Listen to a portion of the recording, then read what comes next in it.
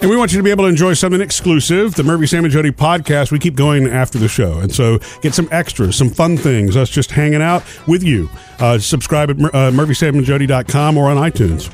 I want to ask you guys something about GPS. You mean the Global Positioning Satellites, Jody? That's right. I know what it stands for. Anyway, okay, so when I first met Murphy, he was all about having a GPS in his car. You know, he had to buy the right GPS, and now we all have one on our phones constantly. Right. You don't need to buy a separate GPS, right? Nobody does that. You have them in the cars. No, people still do because I see them on dashboards. I do too, and you can still get them. But yes, you're right, Jody. When the iPhone came out, and then all the smartphones came out, GPS really, with Google Maps and all that, kind of changed the world. I'm assuming that everybody uses it.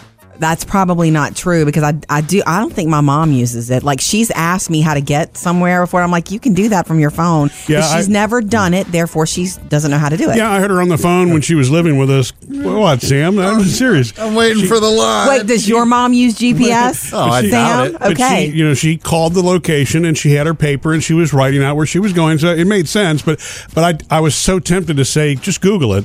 But you know what? Then put it in the thing. You got to respect people's. Let it go. You got to respect comfort zones, right? That would have made me uncomfortable before I knew how to do it, before I did it, okay? Before you've ever done something, of course, not knowing is like there's a little unsure, you're uncertain. Mm-hmm. Anyway, my whole deal is I use my GPS all the time. I do love it. It spoils you. However, to me, and maybe this is just me being the simple country girl that I truly am at heart, I think it's important to know where something is without GPS having to get you there. So, like, okay, we have some friends who moved into a new house in a very complicated neighborhood, and I couldn't find their house without GPS the first couple of times. But I brought Phoebe there the other day, and I turned my GPS off, and I thought, I want to get there just from my brain and landmarks. Wow. And guess what?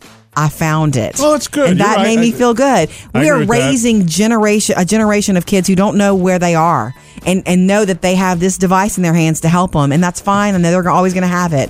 But isn't there something to be said for knowing where you are? Yeah. Yes, to a degree. But the other part of the GPS in today's world is, you can see red and green and know what, alternate routes and those kind of things on the fly. Traffic situations. That's right. When Taylor says, Daddy, don't you know where you're going? Yes, honey, I do. But oh, yeah, he has to turn that GPS on anyway. We're going to Grandma's house.